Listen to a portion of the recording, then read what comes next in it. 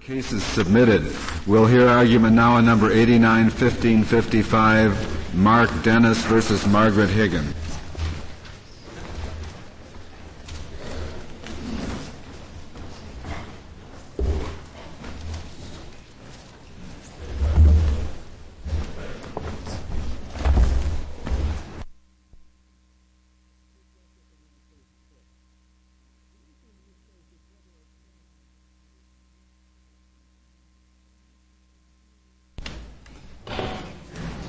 Mr. Allen, you'll proceed.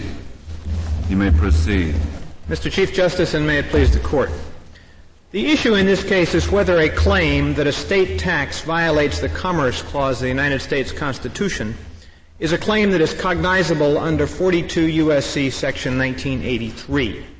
In pertinent part, Section 1983 provides a federal cause of action for legal and equitable relief against every person who, under color of any statute of any state, subjects any citizen of the United States to the deprivation of any rights, privileges, or immunities secured by the Constitution.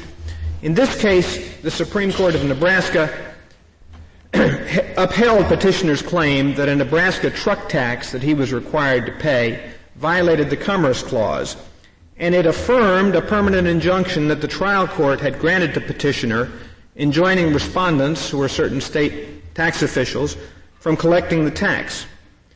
Nevertheless, the court rejected petitioner's claim under Section 1983 because it concluded that a state official's violation of the Commerce Clause did not deprive petitioner of any rights, privileges, or immunities secured by the Constitution.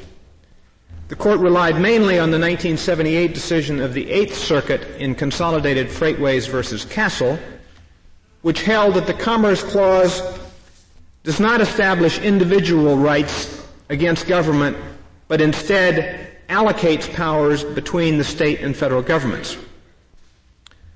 The conclusion that the Commerce Clause does not secure individual rights, privileges, or immunities is, I submit, squarely at odds with many decisions of this Court.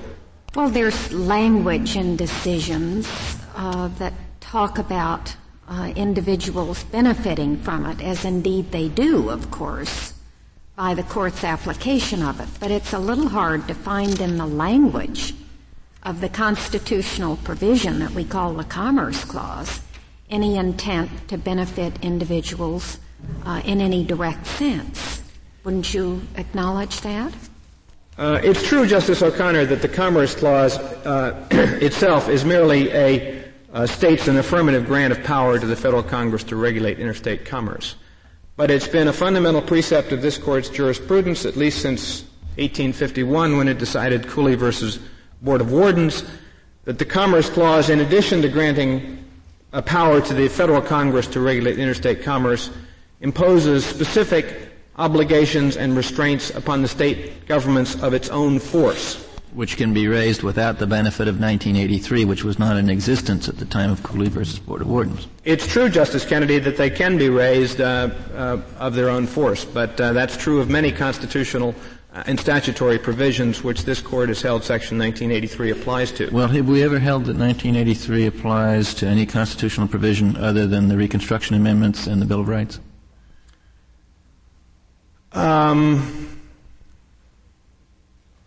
I think the answer is no. I think the answer is no. But the Carter versus Greenhow Contracts Clause case would be contrary to your position on this point, would it not? I don't think so, Justice Kennedy. I think Carter versus Greenhow does not support the decision below for a number of reasons. First of all, it involved, if anything, the Contracts Clause. And not the Commerce Clause. But second, the Court in that case, contrary to what respondents have argued, did not hold that the Contracts Clause does not secure any rights under the Constitution. In fact, it held the opposite. It said that the Contracts Clause does secure rights under the Constitution. But what it specifically held was that the plaintiff in that case had not asserted that violation of the Contracts Clause. And as this Court has subsequently noted, in Chapman versus Houston Welfare Rights Organization and in Hague versus CIO, Carter versus Greenough was really, the result in that case was really based on the deficiencies in the plaintiff's pleading. In any event, I submit that the decision below is inconsistent with this Court's decisions in at least three areas. In its decisions under the Commerce Clause, in its decisions under Section 1983, and more broadly in its decisions under other provisions of the Constitution which allocate governmental powers, but which this Court has held also secure individual protections enforceable by individuals. What do you think the implications of Golden State Transit are in this case? I think Golden State Transit, Your Honor, squarely supports our submission. In that case, the Court summarized the test that this Court has specifically fashioned to determine what constitutes a right, privilege, or immunity that's enforceable under Section 1983. It identified three factors, three considerations that are relevant to that inquiry, all of which I submit support the conclusion that the Commerce Clause creates constitutional rights. First, the Court stated, in deciding whether a federal right has been violated, we've considered whether the provision in question creates obligations binding on the governmental unit, or rather does no more than express a congressional preference for certain kinds of treatment. Second, it stated that the interest that the plaintiff asserts must not be too vague or amorphous to be beyond the competence of the judiciary to enforce. And third, the Court has said, we've also asked whether the provision in question was intended to benefit the punitive plaintiff. Under these criteria, I submit that there can be no serious question that the Commerce Clause secures rights, privileges, and immunities enforceable under Section 1983. Certainly the last inquiry raises a very credible inquiry, in my view. Well, I can only respectfully disagree, Justice O'Connor. I think there's no merit to the suggestion that the Commerce Clause was not intended to benefit individuals. But let me just go through didn't it really go to the structure of government and the authority to be given to the new federal government and the relationship between the federal government and the states that made up the Union? Do you really think that it gives any evidence of an intent to directly benefit individuals? I think it does, Your Honor. It is true that the Commerce Clause is a fundamental structuring provision of the federal Constitution. Indeed, may have been one of the principal causes for the federal Constitution. And it allocates governmental powers. But that is not to say, or that is not inconsistent with the proposition that it was also intended to benefit individuals. In fact, the proposition that the contention that the Commerce Clause was not designed to benefit individuals was perhaps most dramatically and clearly refuted by this Court's decision in Morgan versus Virginia. And that was a case in which this Court upheld the claim of an interstate bus passenger challenging a state statute requiring segregation on interstate buses under the Commerce Clause. The Court struck down that statute, and it rejected the claim by the state that the plaintiff had no enforceable rights under the Commerce Clause, and the Court said constitutional protection against burdens on commerce is for her benefit. What is it analytically? Is the case any different for Commerce Clause purposes than Gibbons versus Ogden? Well, this case, unlike Gibbons versus Ogden, is a dormant Commerce Clause case. In this case, Gibbons versus Ogden really went off on Congress's power under the Commerce Clause, and this is a straight dormant Commerce Clause case. But the Court, in case after case under the dormant Commerce Clause, has upheld the rights of individuals to enforce individual personal protections under the Commerce Clause. And perhaps more importantly, in those cases, the Court has used the term rights to describe the protections that the Commerce Clause gives. For example, in Boston Stock Exchange versus State Tax Commission, the Court upheld the claim of certain tax commissions that a New York statute violated the Commerce Clause, and it rejected the contention that that the plaintiffs were not entitled to raise those claims by saying The plaintiffs are asserting their right under the Commerce Clause to engage in interstate commerce free of discriminatory state taxation. And under your theory, is there any violation of the Constitution by a state actor that does not give rise to a 1983 suit? I can't think of any, Your Honor. The respondents in the court below attempt to analogize the Commerce Clause to the Supremacy Clause, which, of course, this court last term in Golden State Transit said was not itself a source of rights actionable under Section 1983. But the Supremacy Clause is very different from the Commerce Clause or really from any other provision of the Constitution. The Supremacy Clause is merely a declaration of the supremacy of federal law. It does not of itself impose any specific restraints or obligations on the states or on the federal government. The Commerce Clause, in contrast, is a source of federal rights and of specific obligations that are imposed on the states. And indeed, in this very case, the courts below imposed those obligations on the state of Nebraska, and they did so at the behest of petitioner in order to protect his interests. It is, I submit, a contradiction in terms for the court below to conclude that the petitioner has an enforceable protection and yet has no right. But again, I think this court's decisions that perhaps are clearest on this point are the decisions in Morgan versus Virginia, and most clearly refute the decision of the court below that the Commerce Clause doesn't protect individual rights, or Morgan versus Virginia, Boston Stock Exchange, and also United States versus Guest. In United States versus Guest, the court upheld an indictment under the criminal counterpart to Section 1983, which alleged that the defendants had violated the constitutional rights of certain black citizens to travel freely to and from the state of Georgia.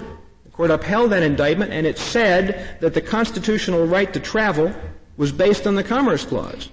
I submit that this court could not affirm the decision below without effectively overruling all of those decisions, or at least calling them seriously into question. Now, respondents have argued that those cases are not important because they didn't involve Section 1983, and because they didn't involve the precise question of what Section 1983 means by rights, privileges, and immunities. But there's no basis for the supposition that Section 1983 intended the words rights, privileges, or immunities to have any different meaning from their commonly understood meaning, or from their meaning and usage in other contexts. Respondents, in effect, would have this court employ a special vocabulary for Section 1983 that's at odds with its ordinary meaning. Furthermore, as I've said, respondents' contention that the Commerce Clause does not secure individual rights is inconsistent with a specific test that this court fashioned and summarized in Golden State Transit versus Los Angeles for determining what constitutes a right, privilege, or immunity enforceable under Section 1983. Is there any claim in this case that this action could not have been brought under ordinary jurisdictional provisions? No, it could not have been brought in federal court under federal jurisdictional statutes, or it could not have been brought in federal court for several reasons. First, it sought an injunction against a state tax, and the Federal Tax Injunction Act prohibits federal courts from entertaining such actions. And second of all, it sought monetary relief, and the 11th Amendment prohibits federal courts from entertaining such actions. So as a factual matter, the only place this claim, with or without Section 1983, can be brought is in tax court. Suppose a state tax weren't at issue, and suppose only an injunction is sought. You can bring a federal question suit in them.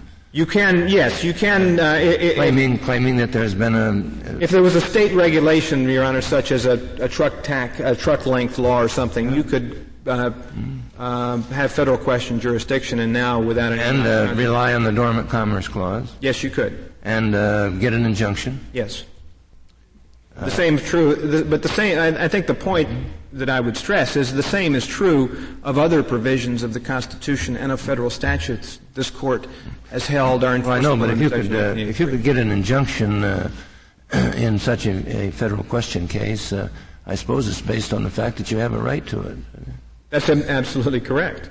And indeed, this Court has stated that in Davis versus Passman. The Court said that the essence of a cause of action is the ability to enforce a right. Again, it's a contradiction. I don't suppose the other side doesn't disagree with that, do they, or do they? Or do they say it's no right, it's just a standing question? I think what they say is that if it's a right in other contexts, it's not a right in the context of Section 1983. Okay. Mr. Allen, help me on something that I don't quite understand. You could not have brought this action in federal court because the defendants are protected by the 11th Amendment. Are not those defendants held not to be persons within the meaning of 1983 for that reason?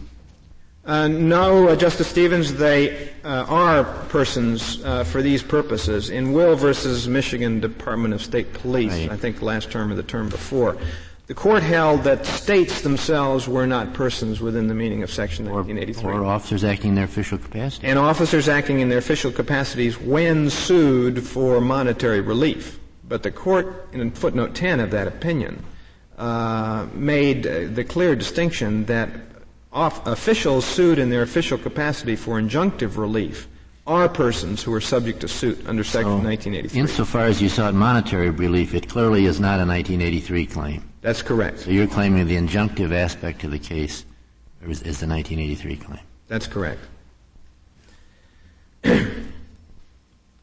Respondents don't deny that, going back to the Golden State Let me pursue that one step further. Do you think that the Tax Injunction Act modifies 1983 in any respect? Is it possible if you construed those two cases, two statutes together, you'd say, well, you can't get monetary relief because of the 11th Amendment, and you also should not construe 1983 to authorize equitable relief in federal court, at least, by virtue of the Tax Injunction Act? I suppose that would be true. It would. It couldn't. But then there's this very narrow area that 1983 provides a cause of action in state court only, even though, if you're right on the merits, you clearly have a state remedy, and the 1983 action is totally superfluous except for the provision for attorney's fees. Is that right? Essentially, that's correct. It's not totally superfluous except for attorney's fees, because there may be instances in which the state officials are violating constitutional rights in bad faith. For example, if state officials adopted a practice of harassing people coming into their state because they were from the state of Ohio, because they didn't like Ohio, and did so in bad faith in violation of the Commerce Clause, I think that in those circumstances someone would have a cause of action for damages against the individuals. But in this case, we've not. But not if they're state acting in their. Well, I see. But if they're acting in bad faith, they would not have a qualified immunity.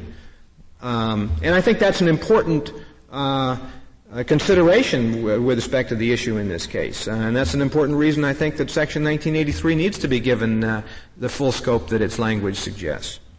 You wouldn't need the Commerce Clause in that situation if they were using state law to exclude people in bad faith without any good state reason for it. You'd have a cause of action, I would assume, anyway, without the Commerce Clause, wouldn't you? And once you posit bad faith, which is what makes them not states being. I think Justice Scalia, I think one could conceive of a circumstance where such discrimination might not violate the Equal Protection Clause, but yet be a bad faith violation of the Commerce Clause. For instance, this Court has held that the Equal Protection Clause does not prohibit retaliatory state actions, but the Commerce Clause, I think, clearly does, as all the cases have held. Well, in the Morgan case, it deliberately left out the 14th Amendment. It wasn't in there at all. It was strictly Commerce Clause. It was strictly Commerce. I don't know why they left it out, but it was strictly a Commerce Clause case. Ask me sometime, I'll tell you.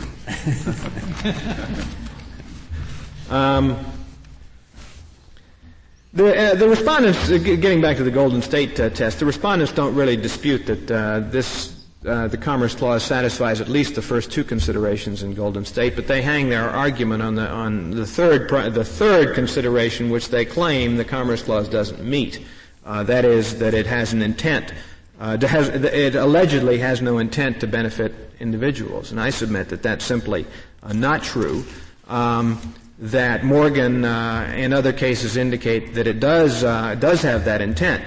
But furthermore, the dichotomy that the respondents and the court below seek to draw between, on the one hand, the purpose of the Commerce Clause to allocate government powers and to serve national and broad societal interest, and on the other hand, a purpose to benefit individuals, is, I submit, a false dichotomy.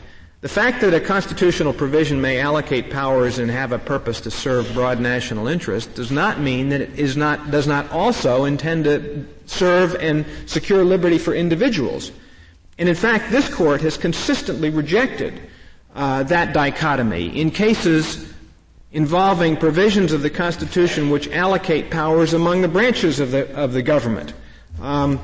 And perhaps for purposes of the issue in this case, that is the question whether such provisions give rise to individual rights, the most telling decision is this Court's decision last term in United States versus Munoz-Flores, where the Court rejected the government's argument that the origination clause, which requires revenue measures to originate in the House of Representatives, rejected the government's argument that that clause doesn't involve individual rights.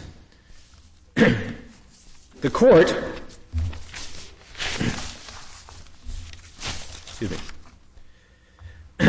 the Court specifically stated that the government's contention that the origination clause does not involve individual rights is erroneous, and the Court said it has repeatedly upheld provisions separation of powers cases. Repeatedly upheld the claims of individuals seeking to enforce their own protections based on those provisions. I'd like to briefly address respondents' contention that the legislative history of Section 1983 supports the decision below. The Supreme Court of Nebraska made no reference to the legislative history. Respondents, however, have relied on it, and they've relied primarily on certain remarks of Representative Schellebarger, which appear to draw a distinction between provisions of the Constitution which relate to the division of powers between the state and federal government, and provisions which secure the rights of individuals within the states. And I think three things should be said about those remarks. First, there's nothing in those remarks that indicate that Representative Schellebarger was expressing any view about the scope of the legislation that would become Section 1983. The thrust of his remarks appeared to be that remedial legislation was particularly necessary in the case of the latter type provisions. But he did not say, and he did not suggest, that the legislation that he was supporting did not encompass all of the provisions of the Constitution. And indeed, the absence of any limiting or qualifying language refute any such suggestion. Second, it's not clear what provisions Congressman Schellebarger would have put into which category. The examples he gave of power-dividing provisions were the provisions providing that the states shall enter into no treaties, that they shall not coin money, and they shall not emit letters of credit. The examples that he gave of the latter type provisions were the fugitive from justice provision of the Constitution, the fugitive slave provision, and the Privileges and Immunities Clause. Most importantly, nothing in his remarks made any reference to the Commerce Clause. And there's simply no basis for the supposition that Congressman Schellebarger would have concluded that the dormant Commerce Clause did not create rights with respect to individuals as between individuals and their states. And in fact, this Court's decisions, numerous decisions of this Court, establish that the dormant Commerce Clause does establish rights with respect to individuals as between them and the states. I suppose you could say the same thing in a sense about the treaty clause. Conceivably, an individual could challenge an agreement that was made, say, between the state of California and Mexico on the grounds that it was actually a treaty that needed to be approved by Congress, and then they were trying to do something to this person under the treaty. They would at least have standing to do that. They would have standing, and if the question of whether or not the treaty provision gave rise to Section 1983 cause of action, I think that would be an interesting and perhaps difficult question. More difficult than this one, you think? Certainly more difficult than this one. In sum, Your Honors, the Section 1983 provides a federal cause of action for the deprivation of any rights, privileges, and immunities secured by the Constitution without any limitation or qualification. This Court's decisions have repeatedly held that the coverage of Section 1983 must be broadly construed, and it has consistently rejected efforts to limit the scope of rights that are covered by Section 1983. Now, if it were for some reason appropriate to carve out the Commerce Clause from the protections that Section 1983 provides, Congress is free to do so, but there is simply no warrant for this Court to do so on the basis of respondents' strained and unnatural reading of the statute. If there are no further questions, I'd like to reserve the balance of my time for rebuttal. Thank you, Mr. Allen. Mr. Bartell, we'll hear now from you.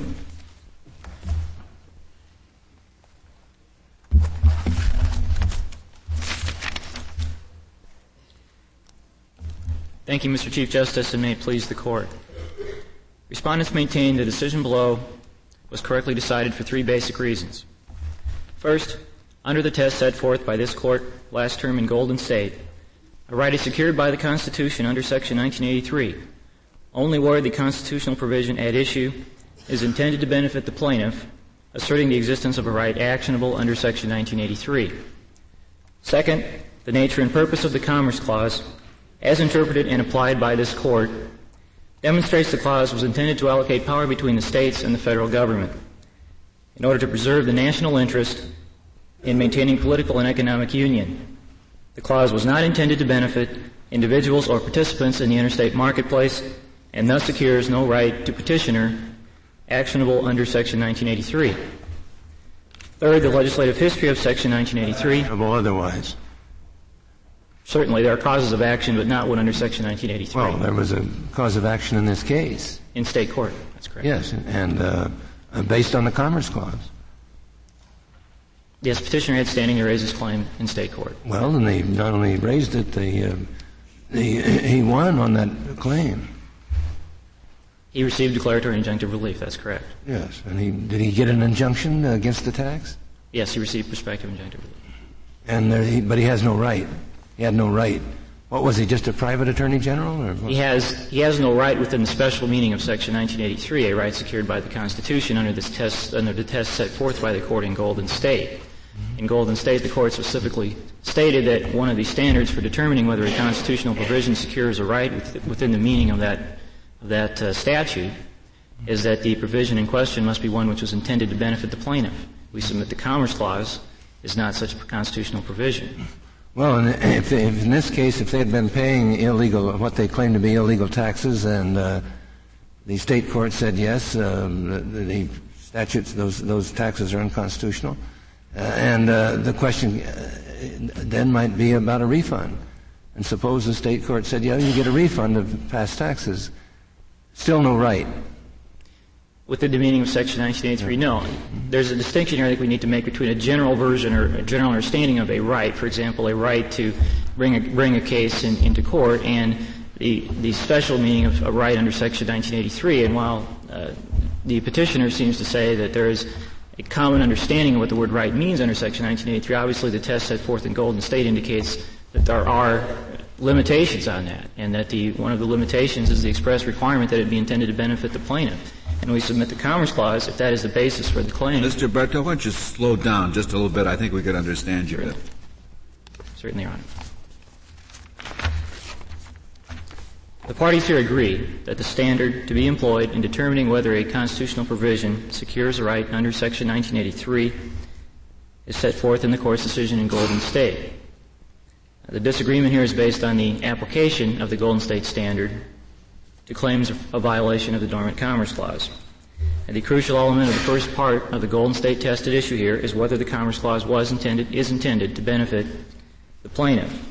We submit the ultimate question, which must be answered, is whether Dennis is standing to sue as a person affected by a state law. May I just interrupt? Are you saying, obviously, back at the time the clause was drafted, the plaintiff wasn't around, but the people who were engaged in the business of transporting goods and people across state lines from one state to another, you say that the Interstate Commerce Clause was not intended to benefit people engaged in that sort of activity?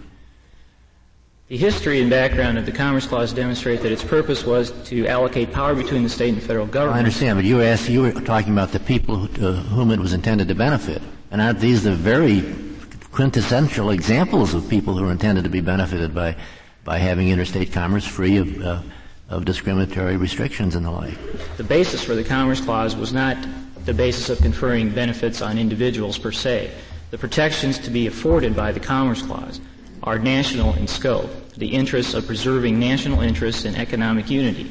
The historical background of the clause was obviously to eliminate the type of commercial warfare and economic rivalries. Are you saying there are no individuals who are intended to be benefited? It was just a structural provision that didn't benefit anyone except to form the basis for the way the government was put together? Is that your point?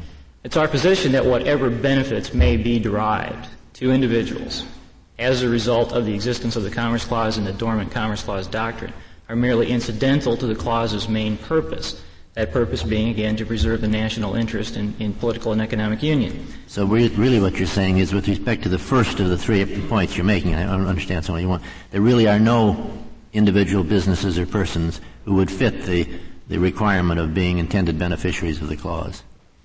That's correct. And this Court's decisions have, in Commerce Clause cases, confirmed the notion that the interests involved in being resolved in those cases are not individual interests but national interests. Does your analysis on that point turn on the proposition that Congress could permit the states to regulate if it chose? Is that what makes this right one that is not a right given directly to the person? It's a part of it, I think, Your Honor, because it indicates that perhaps it is certainly not whatever they're claiming is certainly subject to qualification.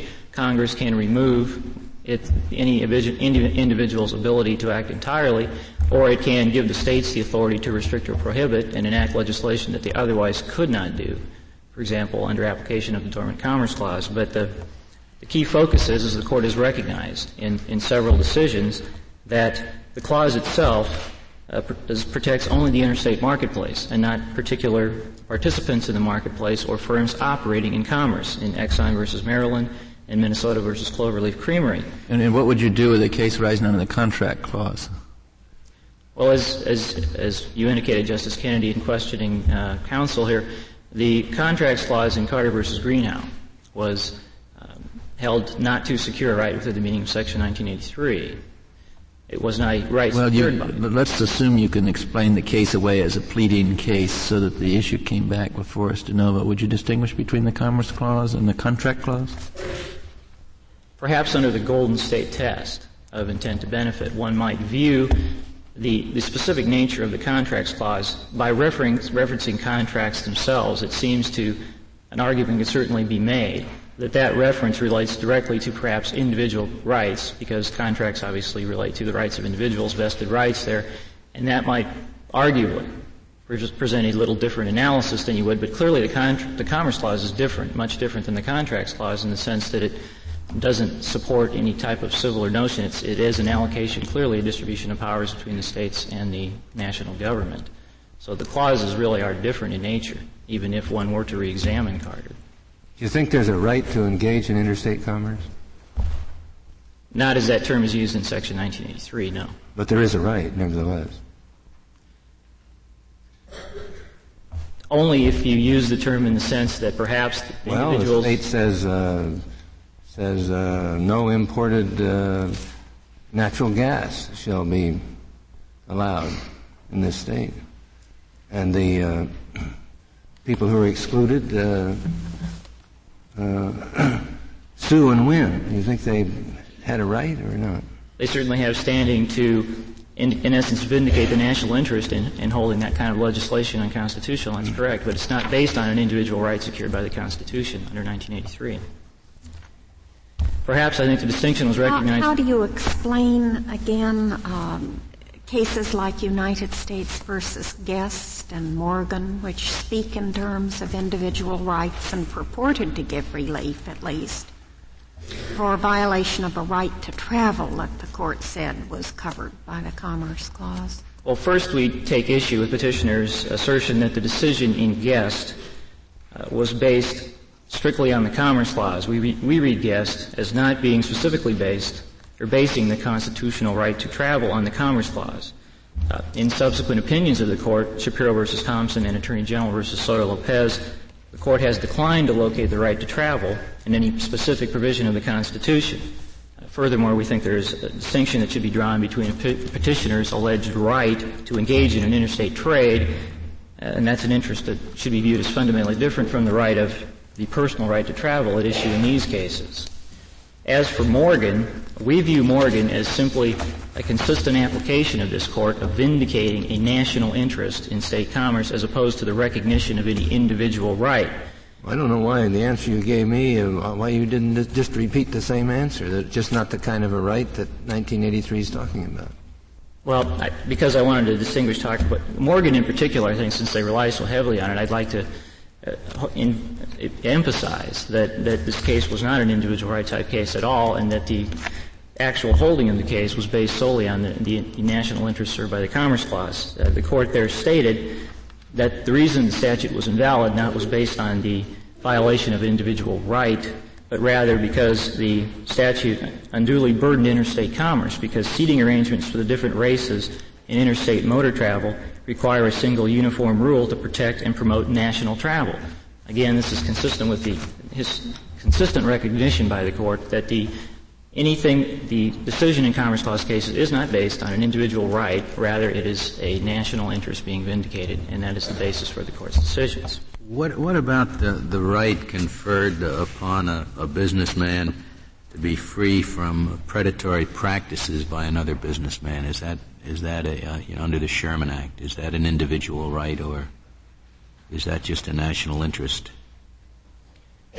Well, of course, we're dealing here with Section 1983. I understand, but I don't grasp the distinction. You draw a dichotomy between those statutes and those provisions that seek to protect private interests and those that seek to protect national interests. But in fact, I thought every time Congress passes a statute or the people enact a constitutional provision, they're not doing it for the selfish benefit of some individuals. Isn't there a national interest behind every right that's conferred? I mean, they always have some further good government objective to it, don't they? Certainly, the Court has recognized that the Constitution, after all, as a whole, was designed. Sure. The Commerce Clause does indeed have in mind free travel and whatnot, but in order to assure that national interest, it gives rights to particular individuals to assert the right. As the Sherman Act, in order to get lower prices for all consumers, gives rights to businessmen to sue for predatory practices. But the critical question here, though, is we're dealing with the interpretation of statute passed by Congress. And what did Congress mean when it used the words right, privileges, or immunities secured by the Constitution under Section 1983? And we think that the legislative history is revealing as to what Congress intended when it enacted the 1871 Civil Rights Act. Well, what you're saying is that they intended some shadowy distinction between rights that have a national interest and rights that don't have a national interest, and I'm just trying to fathom whether that distinction makes enough sense that any rational person could have had it in mind. I don't see the two. What about is there a private right in the origination clause? Does that the origination clause of the Constitution, does that confer a private right which requires tax bills to be originated in the House? And we have allowed suits to be brought alleging taxes to be unconstitutional when they are imposed under a taxing statute that did not originate in the House but originated in the Senate. Is that a private right in your mind or a national right? Well, of course, Munoz-Flores, as cited by petitioner here, involved, I believe, the origination clause in the precise question of whether the person there had a right to bring the action. That, of course, revolves on a consideration of separation of powers in that instance.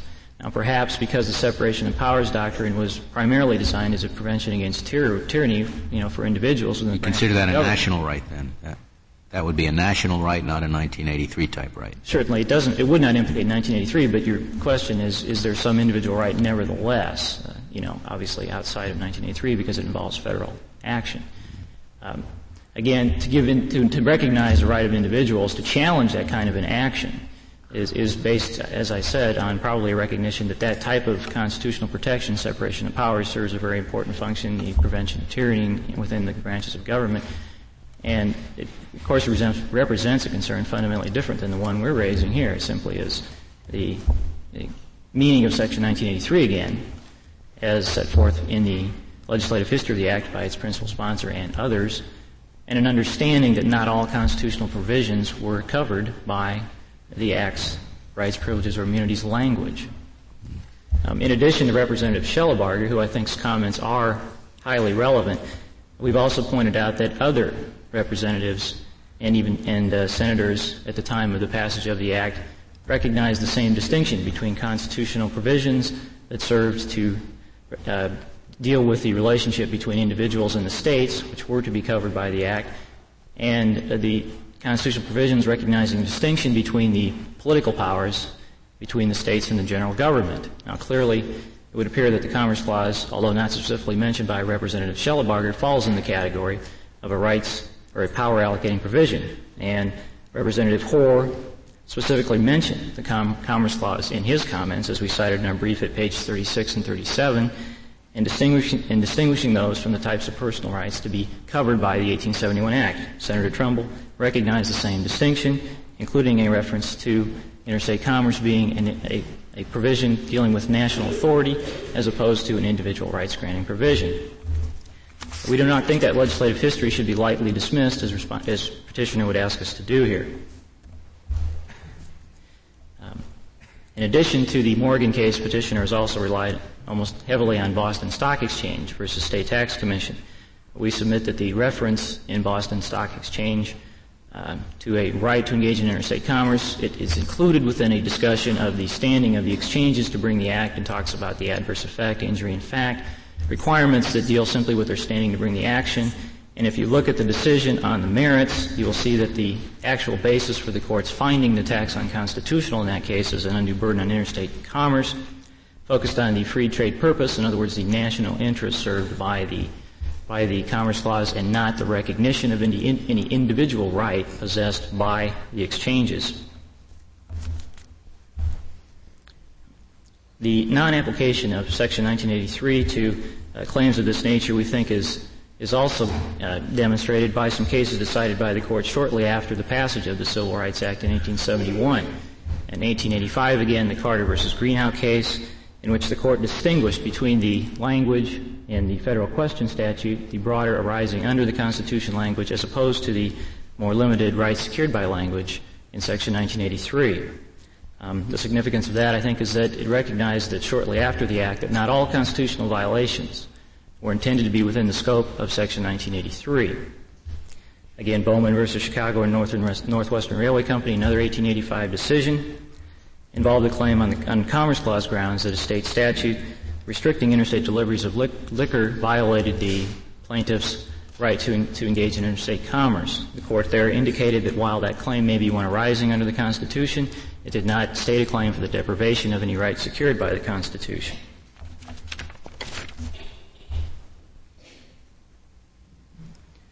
We believe there are additional considerations that would militate against, of course, expanding Section 1983 to Commerce Clause litigation. The major impact of Section 1983 here would be simply to permit a recovery of attorney's fees. When Congress enacted the attorney fee statute in 1976 to ensure effective access to the courts, we find it difficult to believe that Commerce Clause litigation was among the type of cases that Congress was concerned was being denied effective access to the courts, given the long history of Commerce Clause litigation in the country. You suggest that because you really can't say Congress's purpose, or that the purpose of the Constitution was to confer private rights, 1983 doesn't cover it, even if in order to affect that purpose, private individuals must be given a cause of action. Well, again, the basic premise here is that... So it's the purpose of the clause. Whether you can say that the purpose was to give private rights or really just to vindicate a national interest. You're saying the purpose of the Commerce Clause. Yes. The purpose, we think, indicates that under the Golden State Test, that the constitutional provision which they claim secures their right here was not intended to confer the type of specific benefit on individuals participating in the marketplace recognized under Section 1980. You can say even if, in order to affect the purpose that the clause has, you must allow individuals to sue and recover. Certainly, and individuals have throughout the history of the nation done so. And indeed, in this case, the courts of Nebraska were open to them. It was not a situation where they were being denied their remedy. The question was whether their cause of action would be one under Section 1983 or whether they would have to pursue their remedy under some other claim.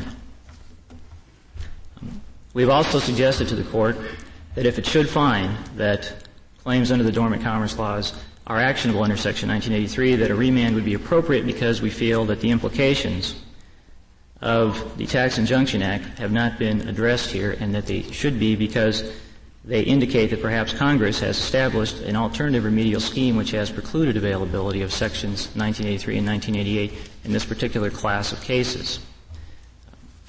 In 1987, the Court in Arkansas Writers Project versus Ragland indicated that the question of whether state courts must entertain Section 1983 claims in state tax challenges had not been decided.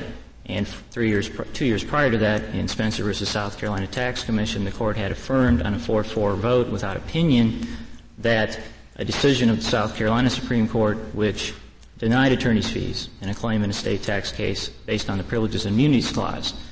We submit that perhaps, in the event, the Court should find that there is a cause of action under Section 1983 here, that a remand would be appropriate to address the effect of the impact of Section 1983 and 1988 in a state tax challenge. If there are no further questions, I have no argument. Thank you, Mr. Bartell. Mr. Allen, do you have rebuttal? Thank you, Mr. Chief Justice. First, I'd like to respond to the contention that United States versus Guest did not base the decision there on the Commerce Clause. That's simply incorrect. Guest squarely rested the alleged violation of the identical statutory language on the Commerce Clause at 383 U.S. at 758. The Court said, in Edwards versus People of the State of California, invalidating a California law which impeded the free interstate passage of an indigent, the Court based its reaffirmation of the federal right of interstate travel upon the Commerce Clause.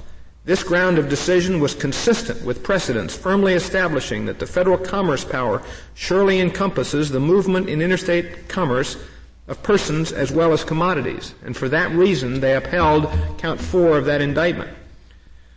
Second, with respect to the contention that Bowman versus Chicago Northwestern Railroad somehow supports petitioner, that's simply incorrect. Again, Bowman did not hold that the Commerce Clause did not secure rights under the Constitution.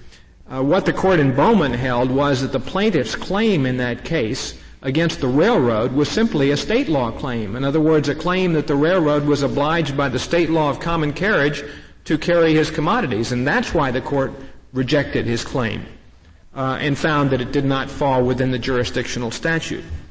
And an interesting contrast to Bowman, I think, is a case around the same period, which is one of the early cases enforcing the Dormant Commerce Clause against a discriminatory state tax, and that's Guy versus Baltimore in 1879. And in that case, the court struck down a Baltimore wharfage fee that was imposed only on ships that came into Baltimore carrying out-of-state commodities. And the court said, if the prohibition against discriminatory taxation were not in the Commerce Clause, it is easy to perceive how the power of Congress to regulate commerce with foreign nations and among the several states could be practically annulled. And this is the important part. And the equality of commercial privileges secured by the federal Constitution to citizens of the several states materially abridged and impaired. Clearly the court at that time viewed the Commerce Clause as securing privileges to the citizens of the several states. Reference was made to remarks of other congressmen, and particularly Congressman Hoare during the debates on Section 1983. If you read Congressman Hoare's remarks, basically he was engaging in a dissertation on the Constitution and explaining how there were different types of provisions, but there's nothing in his remarks that suggests that he understood the proposed legislation as not including rights under the Commerce Clause. Finally, I'd like to address briefly the respondent's argument that if this court recognizes that... Thank you, Mr. Allen. Your time has expired. The case is submitted. The Honorable Court is now adjourned until Monday next at 10 o'clock.